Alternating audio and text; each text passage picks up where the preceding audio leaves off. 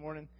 We're continuing to work through this message series called The Money Margin, but before we really launch into the message, I wanted to introduce some folks to you. In the Bible, oftentimes when church leaders had others passing through their cities or their towns, they would welcome them to the church. They'd greet them, and so I wanted to take the time to do that. I wanted to introduce you to Josh and Sarah Affleck, and they're right here. Maybe you guys could wave your hands and maybe just pop up and stand so people can see who you are and tell you a little bit about them. So we're glad they're here. They're friends of ours back from our college days, but they serve the Lord in East Asia, and they have 2 children, and they're expecting one more. But they have Nathan and Emily, 2 young kids. They're in our kids zone, and they're missionaries in another country, and they're on their stateside assignment. They're spending some time. They've been serving for over 3.5 years in East Asia. And in the city that they are serving in, there's approximately 1.5 million people. And I think what they told me was that's like a distance from 3 miles by 8 miles. So just this, if you can imagine 3 by 8 miles, 1.5 million people. Lots of apartment complexes. I think they said there's 3,000 people in the complex that they live in. But so they live in this city in East Asia, and of that 1.5 million people, less than 2% of them follow Christ, claim to be Christians. And so that's under 20,000 people out of 1.5 million. So this is a people group that is unreached, has not heard much, if anything at all, about the name of Jesus Christ. They haven't heard, all that, that God has done through Jesus. And so this is really a brand new message that they're taking into that city. But they're here with us this weekend, and they have a table that's set up near the back, near the resources table, and they've got some pamphlets, some literature, some things. And if you would, on your way out, stop by and just visit with them, say hi to them, introduce yourselves to them. If you're interested in learning about what they do, I'm sure they'd love to share that. Also, if you just really have a heart for praying for those that are serving the Lord in other places, then again, I'd encourage you to go and say hi to them. So we're glad you guys are here to worship with us. Thank you for serving. Also, in December, we take up a missions offering to support worldwide missions. And so this kind of gives you some faces to know when we start talking about how we give to something internationally. These are some people that are supported through those special offerings. So, well, like I said, we're going to be looking at how to deal with the financial pressure that we experience in life. And we've talked last week about margin and just the absence of margin financially and how that squeezes us, and it makes it really difficult, creates all sorts of problems for us in life. And last week we looked at how to get out of the red. How do I get out of debt? And what does God have to say about debt? We looked at the different types of debt that the Scripture talks about. And then today what we're going to do is we're going to look at how to stay out of debt. If you find your way out of debt, then the last thing you want to do is end up right back in that same place. Isn't that true? I don't know if you've done that. You've gotten yourself out of debt. Things are going great. And then all of a sudden, before you know it, you make some decisions that lead you right back to where you started. And now you're feeling under pressure again. And how many of you have ever received those preferred customers credit cards? You're the preferred customer of Visa or MasterCard or a bunch of other companies. And, you get it in the mail, and here's this credit card. It's already been approved. You didn't ask for it. They just automatically send it, and they say it's pre-approved for you. Here's $5,000, $10,000, $25,000 of credit.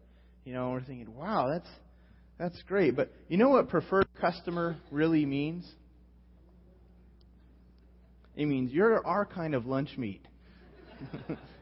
Because preferred customer credit cards are not based on your financial status. They're based on your borrowing track record. So they send it when we struggle to pay, or when they see, man, this person has carried a long balance for a long period of time. They're our best customer, they're thinking. So you're a preferred customer of theirs. Well, everyone, all these companies, they just make it so easy for us, even if we're out of debt, to just find our way right back into that hole. And last week, I told everyone my confession of my compulsive timeshare purchasing. And it's been about 9 years since my last timeshare purchase again. But why was it so easy for me to sign on the dotted line a second time after 1 year? we had a year to reflect on the decision. Now, again, I have nothing against timeshares. I've enjoyed those timeshares. But for us, it was out of place. We had just gotten married. We didn't have any money. We had to borrow all of it. And then we do it again 1 year later. It was just out of place for us. You might be in a place where you've got the money to be able to do that and to pay for it. But for us, what that did is it constrained our life. It put us under pressure to where we had to forego all sorts of good things that God would wanted us to do over those years when we were paying that thing back. But I asked myself, why is it so easy for me to just sign on the dotted line again? Or other times when I've made decisions that have put me in debt, why is it so easy to do? And you probably ask yourself the same question. Why is it so easy to just get myself back into debt? If you were to go to Barnes & Nobles or Borders, any of the bookstores around, and start looking for books on how do I get out of debt and stay out of debt, by and large, what you're going to find is books on how to control spending, books on how to exercise more self-control, and it's behavior modification is what most of the books will talk about. How do you change the behavior? But in the Bible, if you look deep in the Bible, what you find is what leads to behavior is our perspective and our values. We see life a certain way. We believe certain things about reality. We have a certain value structure. We believe certain things are more important than others. And God is trying to get after shaping our perspective, the way we see things. He's also trying to shape a different value structure in us. We also have a heart that has some good stuff in it and some bad stuff in it. But if you want to find your way out of debt and you want to stay out of debt, you can't just change behavior and address the behavior. You have to look deeper into the heart. You've got to look at some things going on in the inside. And that's what the Scripture addresses. It deals with some priorities, those values, and it deals with perspective. And so we're going to look at this issue. I'd encourage you to pull out this listening guide. We're going to talk about several things in what the Bible says is needed to maintain financial freedom long term. The reason that I don't just have one thing to say about it is because the Scripture doesn't just have one thing to say about it. The reason that I can't just address it briefly is because it's a complex issue. Oftentimes we approach finances and we think it's a lot simpler than it really is. But God, He looks at the details. And so we're going to look at the complexity of how to stay out of debt. 3 things we're going to look at is, 3 areas. 5 priorities to maintain, 3 practices, or 3 attitudes to avoid, and 2 practices to keep. Most of the time we're going to be looking in the book of Proverbs. But before we do that, we're going to look at 5 priorities to maintain. And I'm going to be really frank with you about what the Bible says here. I don't speak very often about money. I think this is my third message all year. But money is one of those topics where maybe the last time you attended church, the guy was talking about money, and you feel like this is all that the church ever talks about. The Scripture has a lot to say about it. Jesus said more about this topic than any other single topic. Stewardship was a big, big deal. He talked more about stewardship than he talked about heaven and hell. And so this is a high priority. The reason is because if you miss the boat on this area, it impacts every other area of your life. And like I said, when we made choices that constrained us and put us under pressure, it limited our ability to love. It limited or it prolonged our ability to love. And that's the only debt that the Scripture says we're to have, is this ongoing debt of loving people. And oftentimes that costs us something, doesn't it? So let's get into this and look at these priorities. There's 5 priorities that you'll want to maintain to stay on the course. The first is keep God first over all else. Just God has to be first over all else. God is the one who gives us the ability to produce wealth. He's the one that provides it to us. And this is something very, very clear in Scripture, that God needs to be first above all else, but it doesn't settle well with Americans. As Americans, we think, we're in control of our lives. Nobody tells us what to do. So God's certainly not going to be first. It seems anti-American to make a statement like to put God first over all else, to make Him the boss. But in the Bible, if you want to prosper long term, if you want to experience God's favor in your life, then the principle is God first over all else. And I want to look with you at some stories from the Old Testament. And first I'm going to be looking at Deuteronomy chapter 8. But what you have in Deuteronomy is at this point in the book of Deuteronomy is a summary of what has gone on in some of the history of God's people, the nation or the people of Israel. God had delivered His people who had been slaves. They were enslaved in Egypt. And if you know the story, if you've seen Prince of Egypt, or you know the Ten Commandments and all of that, then you understand that God's people were slaves. They were held captive. God raised up a person to lead them, to deliver them. His name was Moses, out of Egypt, out of the hands of Pharaoh, and out of slavery. And God said, "I'm going to lead you as a people to a promised land, to a place that would have something that you guys have never experienced. There would be resources and all. It was the land that they were longing for. And God had promised them, and to their forefathers, He'd made this promise that He would lead them to this place. So this process begins of working their way towards the promised land. But the Israelites, or the people, God's people, were wandering at a certain point. God was testing their hearts. The Scripture says that they wandered for 40 years. Okay? And during that point, God was testing their hearts to see what they were really made of, to see what their values were, to see what was really important to them. And eventually, they get almost to the promised land, and God gives them a way of living. He gives them the Ten Commandments through Moses. And this is a funny story about the Ten Commandments. He took Moses up onto a mountain, and He gave them these tablets. He gave him these tablets. On those tablets were written the Ten Commandments. And then He says, "Moses, you better go down the hill right now. You better go fast, because these people, they've already, begun to break a couple of these laws. They had erected a golden calf and began to worship and bow down to this golden calf, which the first two of the Ten Commandments, really, they had already begun to violate. And so Moses goes down the hill. He sees the people worshiping another god, a golden calf, and he throws these Ten Commandments down. He shatters them.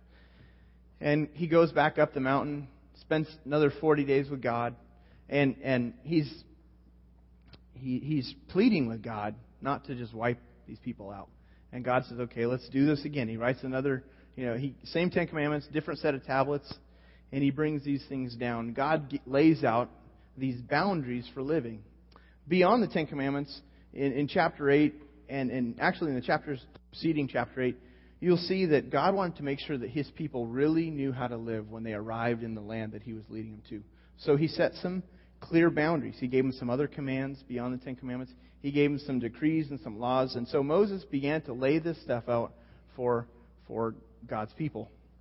Then in chapter 8 of Deuteronomy, he begins to address this whole area of you need to recognize God's place in your life. You need to remember how God has provided for you. And in chapter 8, verse 3, you get this verse. It says, He humbled you. He's talking to the people. He says, God humbled you, causing you to hunger, and then feeding you with manna, which neither you nor your fathers had known, to teach you that man does not live on bread alone, but on every word that comes from the mouth of the Lord. So He's saying, remember when you were wandering in the desert? He said God provided. He humbled you, but He provided manna. You were hungry. He provided this stuff. It's like bread from heaven. They really didn't know how to describe it, so they called it manna, which literally means, what is that? It's kind of this indescribable substance that fed them. And God provided manna for them every day while they were wandering through the desert. The interesting thing about the manna was this, that if you held on to it longer than one day, it would rot. It would turn to worms. And so God provided only enough manna for the daily nourishment of His people so that they would remember, God's providing for me daily. On the Sabbath, the day before the Sabbath, He would provide 2 days' worth of manna so that they would have enough for the Sabbath day when they weren't to be doing any work. And so He provided for them, and He gives them this example to just remind them, hey, I'm in charge. And God is trying to get them to the point where they just don't forget. And Moses keeps saying, hey, don't forget what God has done. Don't forget what God has done. And then you get down to verse 12 to 14, and he's talking about now when you land in the promised land, if you forget, he says, otherwise, when you eat and you're satisfied, when you build fine houses and settle down, and when your herds and your flocks grow large, and your silver and your gold increase, and all you have is multiplied, then your heart will become proud, and you will forget the Lord your God who brought you out of Egypt, out of slavery. See, they had this real pattern of just forgetting who was first in their life. They forgot the place that God had played, and they lost sight of who should direct the flow of their lives. Look at Deuteronomy 8:17 through 18. This is what he says. He says, you may say to yourself, my power and the strength of my hands have produced all this wealth for me. For us today, it might sound like, I've got a great education, I've got a nice, place, I've worked hard, I've got a good job, I've laid up my nest egg. He's saying, don't forget who's provided for you. It's very easy for us to claim, I put all this together. My power and my strength has done all that I've got. But look at verse 18. Again, he says, but remember the Lord your God, for it is He who gives you the ability to produce wealth, and so confirm His covenant, which He swore to your forefathers, as it is today. So the ability to produce wealth, it comes from God alone. It comes from Him. He's rather generous, too. He's very generous with His people. But whenever we neglect or whenever we ignore what God has to say, we find all sorts of problems come up in our life. We start encountering real problems. We looked at this last week. But if you'll give God what He demands, then you begin to really experience God's favor in life. We looked at Malachi 3:10, just to bring this verse back to mind. This is the last book in the Old Testament. But in Malachi 3:10, this is what we're told. It says, bring the whole tithe into the storehouse, that there may be food in my house. Test me in this, says the Lord Almighty, and see if I will not throw open the floodgates of heaven and pour out so much blessing that you will not have enough room for it. God's people, this whole nation. Now, this is much later than the Deuteronomy passage. Okay, this was about 480 years before Jesus Christ came on the scene, and the whole nation was kind of under a curse because they were not putting God first place in their life. They were experiencing the opposite of God's favor, and so everything was withering up. Verse 11 says, if they would bring the whole tithe into the storehouse, then look what He promises. He says, I will prevent pests from devouring your crops, and the vines in your fields will not cast their fruit. Another version of Scripture says, I will rebuke the devourer for you. What we find is that whenever we don't do what God says in any given area, since He deals in reality, then we experience real results. We experience real consequences at times. Financially, when we withhold what God says is His, things begin to get eaten up in our life. And if you've not decided to follow Christ yet, you kind of joined a family talk today in a sense, because this is from the Scriptures for God's people. And so, if you're not decided to follow Christ, then I'm certainly not telling you to do anything, to start giving to our church. I realize there's a process that you're going through in deciding whether or not you'd like to make Christ the boss of your life. But for those that have, this is a very serious issue. Generally, if things start to break down in my life, if I see a pattern of broken things or a pattern of things being eaten up, then the first place I ought to check is my checkbook and make sure that I'm giving God what He's required, because this is a very real response. Things begin to break down. Also, I'm not saying that anytime something breaks down, it's an indicator that you're not giving to God. And so don't hear me say that. Another thing is, just because you're giving to God doesn't mean that you don't need to change the oil on your car and maintain your house. But it's an area you'll want to check out in your life. If you notice a pattern of things that are breaking down, just constantly you're under it financially, then make sure you're putting God first place in life. In the book of Haggai, you'll see this passage, Haggai 1:2-11. Haggai was a prophet who had worked tremendously among God's people. This happened around 500 BC, after God's people had been in captivity for about 50 years in Babylon. And God led His people back to their land. He restored them to their land, but they were still experiencing hardship. Financially, just things were not going well for them. And again, you might say things were being eaten up for them. Things were breaking down. But look at what you find in Haggai 1:2-11. Let me get there. It says, this is what the Lord Almighty says. These people say the time has not yet come for the Lord's house to be built.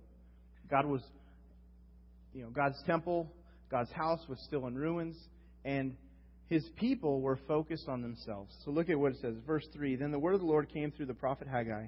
Is it a time for you yourselves to be living in your paneled houses, while this house remains a ruin?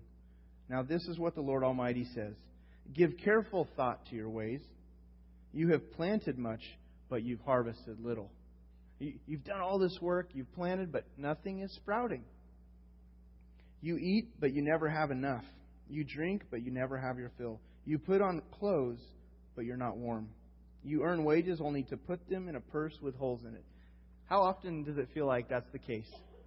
You deposit the paycheck into the bank, and it seems like you're convinced someone's off at the bank. But so they were experiencing these holes in their pockets or their purses. Nothing that they were doing was amounting to anything financially for them. It was just falling through their fingers. It says in verse 7, This is what the Lord Almighty says. Give careful thought to your ways. Go up into the mountains and bring down timber and build the house so that I may take pleasure in it and be honored, says the Lord. So God was saying, I want you to rebuild my house. I want you to rebuild this temple. God's house is important. And He's saying, verse 9, You expected much, but see, it turned out to be little. What you brought home, I blew away. That's a scary thought, I think, to have God blow away our stuff. To have God to do some things. We thought we're putting something together, and then God blows it away. What God blows away is gone. And He says, Why? Declares the Lord, because of my house, which remains a ruin, while each of you is busy with his own house.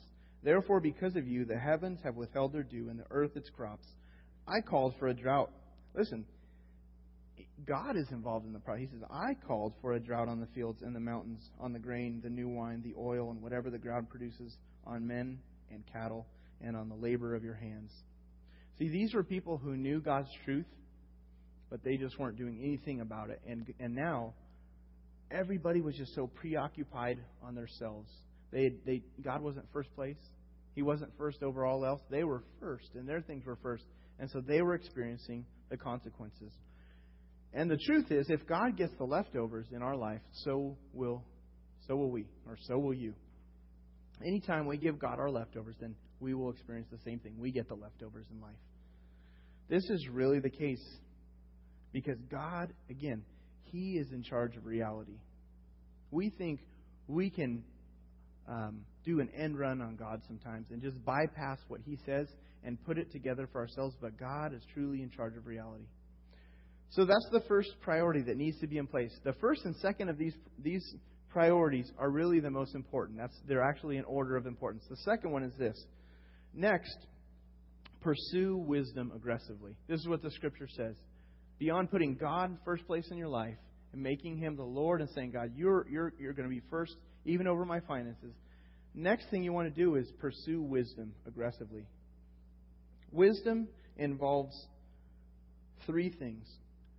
What is right before God, what is just before people or man, and then what is smart or prudent in the way that we carry out our goals.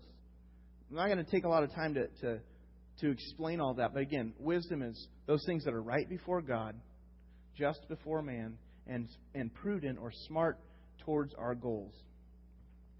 Wisdom is just basically knowing how life really works, knowing life from God's perspective. That's wisdom. And so we're to pursue it aggressively in our life. As you act in wisdom, what you find out is that life just takes a different path. Proverbs 4:7 says this. It says, wisdom is supreme. Wisdom is supreme. Therefore, get wisdom. Though it cost all you have, get understanding. This verse, the translation that we've got here, is somewhat misleading, I think, because of English, our English translation of the word supreme. When we say supreme, wisdom is supreme, we think highest ranking, right? Supreme is like the highest thing. We think Supreme Court, it's the highest court. But the Hebrew term really has to do with being first or being the beginning the breakthrough point. So wisdom is the breakthrough point. It's the starting point for understanding how life really works. And so he's saying, get it. Get it first. Go after it first. Because once you do, you break through into really knowing how life works. Therefore, it might cost you. Though it costs you all you have, get understanding. The way we tend to operate in our society is we go after education. We live in an educational society with an educational model. So we go to school, and you might have been through grade school and high school and college, and maybe you stopped there, or maybe you finished high school and you stopped there. Maybe you went and you did some advanced degrees. But as soon as we finish those degrees, learning tends to stop in life. We think, I've learned it all. But actually, that educational process isn't necessarily gaining us wisdom. It's gaining us all sorts of information. Because wisdom, again, is knowing how life really works from God's angle. Our educational process isn't set up to do that. It's showing you how to live the American dream, how to make the best life possible, how to do things better than the guy down the street, so you can build your nest egg, you can get ahead in life. But wisdom is precious, because wisdom has something to do with every area of our life. Our relationships, the way we handle family life, the way we just approach life. That our ability to go after wisdom will impact these things for the good long term. For everything else, there's money. But wisdom is priceless, the Scripture says. It's just something you can't put a price tag on. And it says, though it will, it costs you everything. It costs you all you have. You even pay money for wisdom. You may never have thought of it this way, but wisdom costs us financially. If we want to grow in wisdom, we have to at times take opportunities to grow. Sometimes that means it's training, sometimes it's seminars, conferences, sometimes it's buying books to learn, but it costs us something, doesn't it? To get wisdom, it costs us something. If you want to grow in wisdom, then find people who you believe are wise, who you see wisdom in their life. You see God at work in their life by the way they live, and they're putting things into practice according to what God says, and ask them questions about their life, the things that they make, the choices they make, or how do they pursue wisdom. Look at Proverbs 3, verses 13 through 16. Real similar passage. It says, "Blessed is the man who finds wisdom, the man who gains understanding." Those two words indicate this requires extra effort. The Hebrew, the language of the Old Testament, the tense that's used here, it's a tense that it indicates extra effort is required.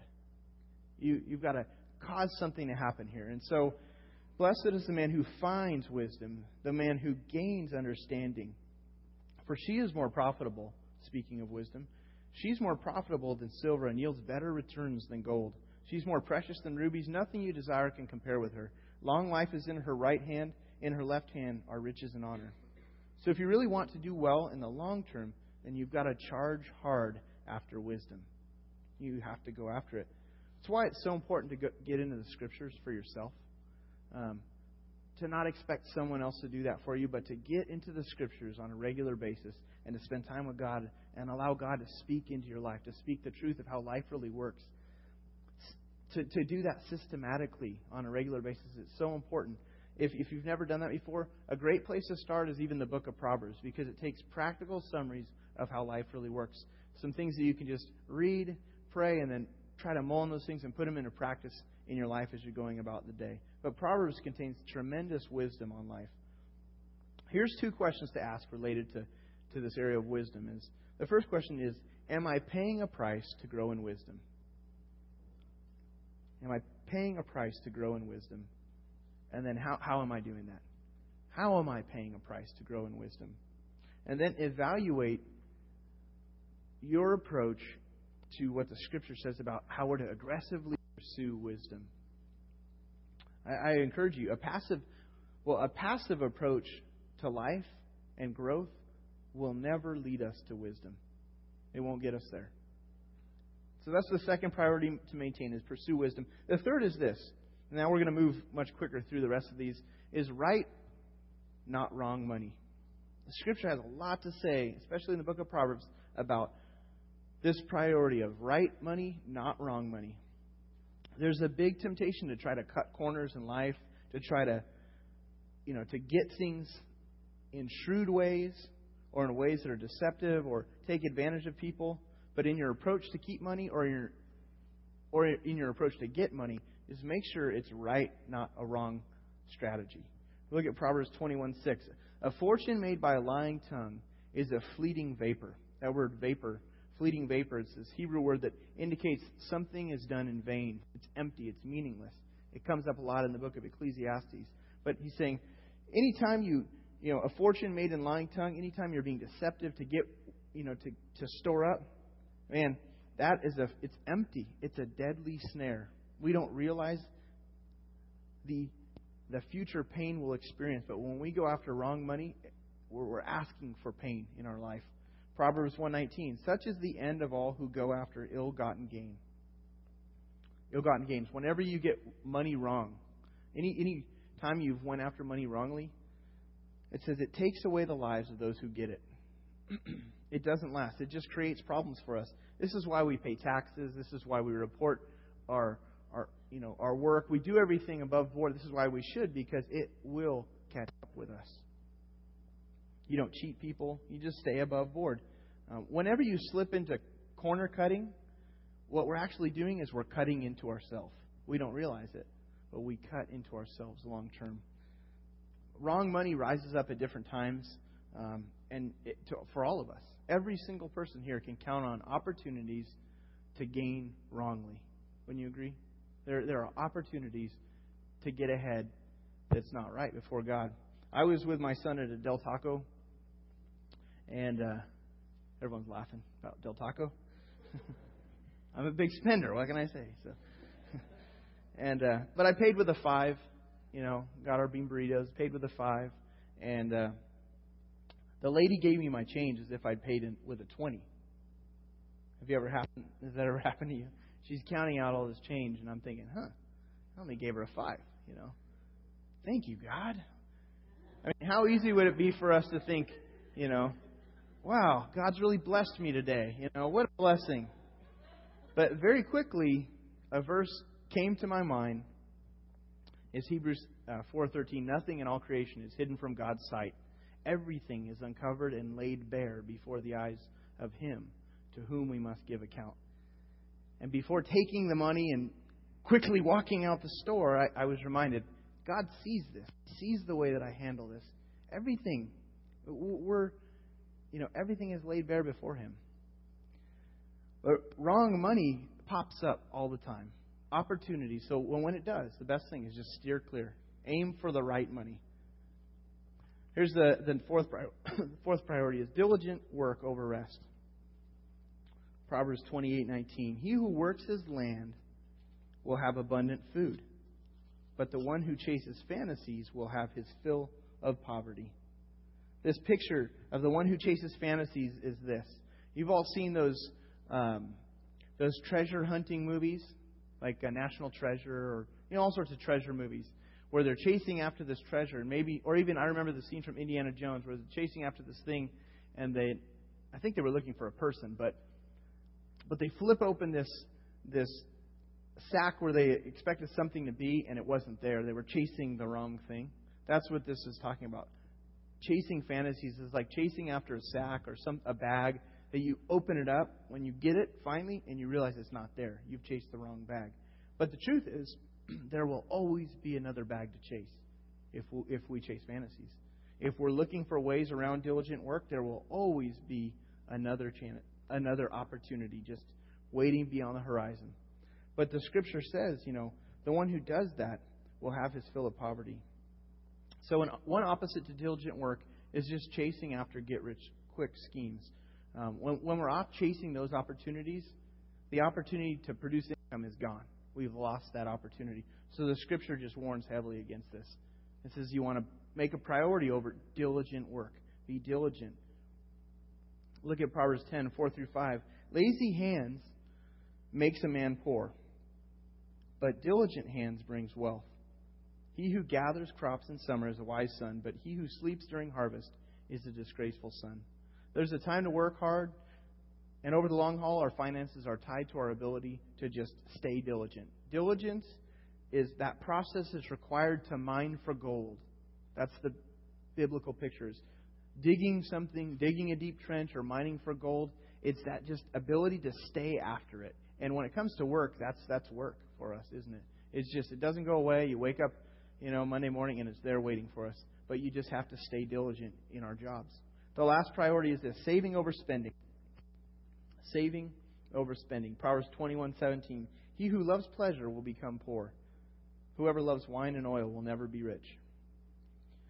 The word love here, it refers to this strong emotional desire after something. And so he's saying, if you love oil and wine, the strong attachment to those things will end up, preventing you from really making financial progress. And in this case, it's not that pleasure is evil. It's not that all pleasure is evil.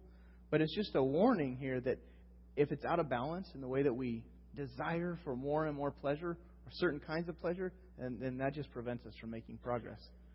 So we have to be very careful in this area of spending for our pleasures. Proverbs 21:20, real similar. In the house of the wise are stores or savings. It's an indicator of savings, of choice food and oil. But a foolish man, he devours all that he has. He's just constantly running through everything he has. There are just some points where we have to say no. And there's always a new toy on TV. And all of us guys, we love toys. We love gadgets. We like tools. We like sports equipment.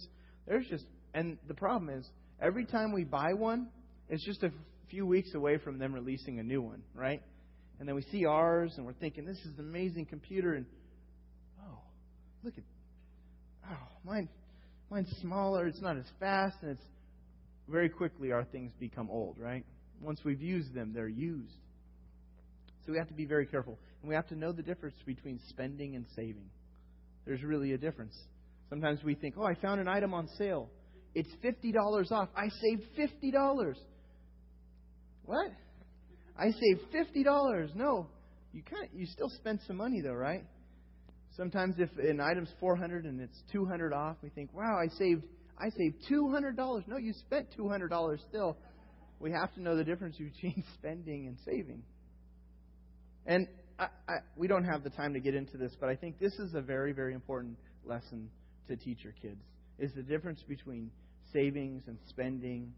While many parents are thinking, hey, I want to leave my child a big inheritance, what we need to go after is leave our children rich heritages of how life really works. They need to see us pursuing wisdom on our own. That will go a long way for their futures. If you will pursue wisdom aggressively, if you'll keep God first place in your life, if you'll manage, saving and spending, if you'll handle these things right, they're going to learn a tremendous amount, because their training ground is your home. The example that you set for them in these areas, they're learning. And so you have to look at the fact that this is an overall transfer of responsibility to my kids. They can't just all of a sudden arrive at 18 and be expected to be good stewards. We have to slowly hand them more and more responsibility through the years. And in the area of finances, this is extremely important. We don't have really too much time to go into it. But one of the books on the resource table talks a lot about how to train your kids with stewardship. Let's look at these 3 attitudes to avoid. The first is pride. Pride and the spending that it drives. We've touched on this many times in several messages. But this is probably one of the most disastrous attitudes to get into when it comes to our finances. Pride. Because it tears things down long term. Look at Proverbs 15:25. The Lord tears down the proud man's house, but He keeps the widow's boundaries intact. People who are generally humble before God, they're taken care of by God. But God destroys the possessions of the proud. Anytime you start thinking, I'm building my life, and everyone is going to look at me and wish they had my life. Everyone's going to, I can't wait till I get down the road so everybody can, so I can kind of look down on everyone. I've had people in my life say this. They were going after building their little empire, and they said, "You'll see. Everyone will see." And the truth is, everyone has seen in a lot of cases, because God brings down the possessions of the proud. Proverbs 11:2. When pride comes, here's the result. Then comes disgrace. or humiliation is another way of saying it. But with humility comes wisdom. So just stay out of pride. Laziness, another attitude to avoid. For some of us, it's a major problem. For others of us, it's a minor problem. But for every one of us, it's a problem. Laziness is a problem for mankind, for all of us. Proverbs 10:4, lazy hands make a man poor, but diligent hands bring wealth. Lazy hands make a man poor. It's important, if you're going to prosper in the long run, if you're going to experience God's favor in this area, that you understand that means you're going to be tired. Because work is work. That's why it's not play, it's work. Look at this verse. This is a really interesting verse in Proverbs 26. It says, the sluggard says, there's a lion in the road, a fierce lion roaming the streets. See, a lazy man is full of excuses why he shouldn't be working. So the sluggard, the lazy one, says, hey, there's a lion. He's roaming the streets. Whenever you let laziness get the best of you, there's just 1,000 reasons why right now is not the appropriate time to work. There's plenty of reasons to come up with. Look at how it continues. Verse 14. As a door turns on its hinges, so a sluggard turns on his bed. This is a funny picture. You know, the lazy man here, he seems anchored to his bed. He's kind of bolted to his bed. Just like a door is bolted to a door jamb. It's moving, right? And the lazy man's moving, but he's not moving forward. He's stuck in his bed. Proverbs 15 goes on and says, 26:15, the sluggard, he buries his hand in the dish, but he's too lazy to bring it back to his mouth. Why is he too lazy to bring it back to his mouth? He's hungry. He buries his hand in the dish. It's work. I can't get it. It's too much work.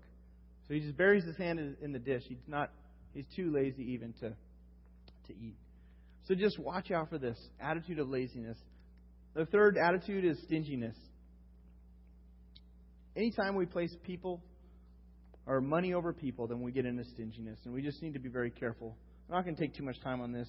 Look at the second verse, Proverbs 11:24 through 25. One man gives freely, yet gains even more. Another withholds unduly, but comes to poverty. It seems backwards, doesn't it? Giving leads to increase, the Bible says. When we give, God, He provides more in our life. When we hold on to, it's like we have a leak in the system. A generous man will prosper. He who refreshes others will himself be refreshed. So be careful with savings. In your savings, avoid getting stingy. 2 practices to keep, and then we're done. Rarely co-sign loans. Rarely co-sign loans. Scripture has a lot to say about this. Real quickly, just going to read through these verses with you. Co-signing is anytime somebody doesn't have the credit to borrow something, and so they come to you and they ask you, can you co-sign? You've got good credit. You've got a history of credit. Would you co-sign this loan? What you're doing is you're essentially giving them permission to default, and you're saying, I got you. I'll cover it. Don't worry.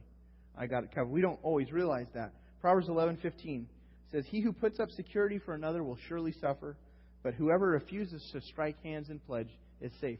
Just a refusal to shake on it and to have a deal, to make a deal financially for someone else. Refuse to do that is a smart thing. Look at 22. It says, do not be a man who strikes hands in pledge or puts up security for debts. For if you lack the means to pay, your very bed will be snatched from under you. Oftentimes it's just so hard to say no, but the repo man will come after you if that person defaults. So we're told to flee aggressively. If we've put ourselves in a binding contract, we're to try to get out of it. We can't do that unethically, but we're trying to get out of it. Look at Proverbs 6. My son, if you've put up security, or if you've co-signed for your neighbor, if you've struck hands in a pledge for another, if you've been trapped by what you said, ensnared by the words of your mouth, then do this, my son, to free yourself, since you've fallen into your neighbor's hands. Go and humble yourself. Press your plea with your neighbor. Allow no sleep to your eyes, no slumber to your eyelids. Free yourself like a gazelle from the hand of the hunter, like a bird from the snare of the fowler. A fowler is a bird hunter. And so anytime you're trapped, you want to get out as quickly as you can. The last thing is track your financial situation. Track your financial situation. Because riches can disappear fast. Be sure you know, Proverbs says, the condition of your flocks. Give careful attention to your herds, for riches do not endure forever, and a crown is not secure for all generations. When the hay is removed and the new growth appears and the grass from the hills is gathered in, the lambs will provide you with clothing and the goats with the price of the field. You will have plenty of goat's milk to feed you and your family and to nourish your servant girls. Watch your business interests closely. Just watch your bank account. Keep track of how much money is coming in, going out. It's important to know that, because if you don't know, it's just impossible to stay on course financially. So in the Bible, to prosper in the long term is not a bad thing. It's a good thing. And God, but just to say it, there's everything wrong with blowing God off. There's everything wrong with that. There's also everything wrong with being satisfied with our own view of life and not looking to find out what wisdom says, what God has to say. There's also everything wrong with developing a stingy, lazy heart, and there's real consequences. So next week we're going to hear a testimony on these first two messages, and then just looking about how to plan for the future as far as wise investing for your future, how to plan. So let's go to the Lord in prayer as the band comes up. Father, thank you so much for what you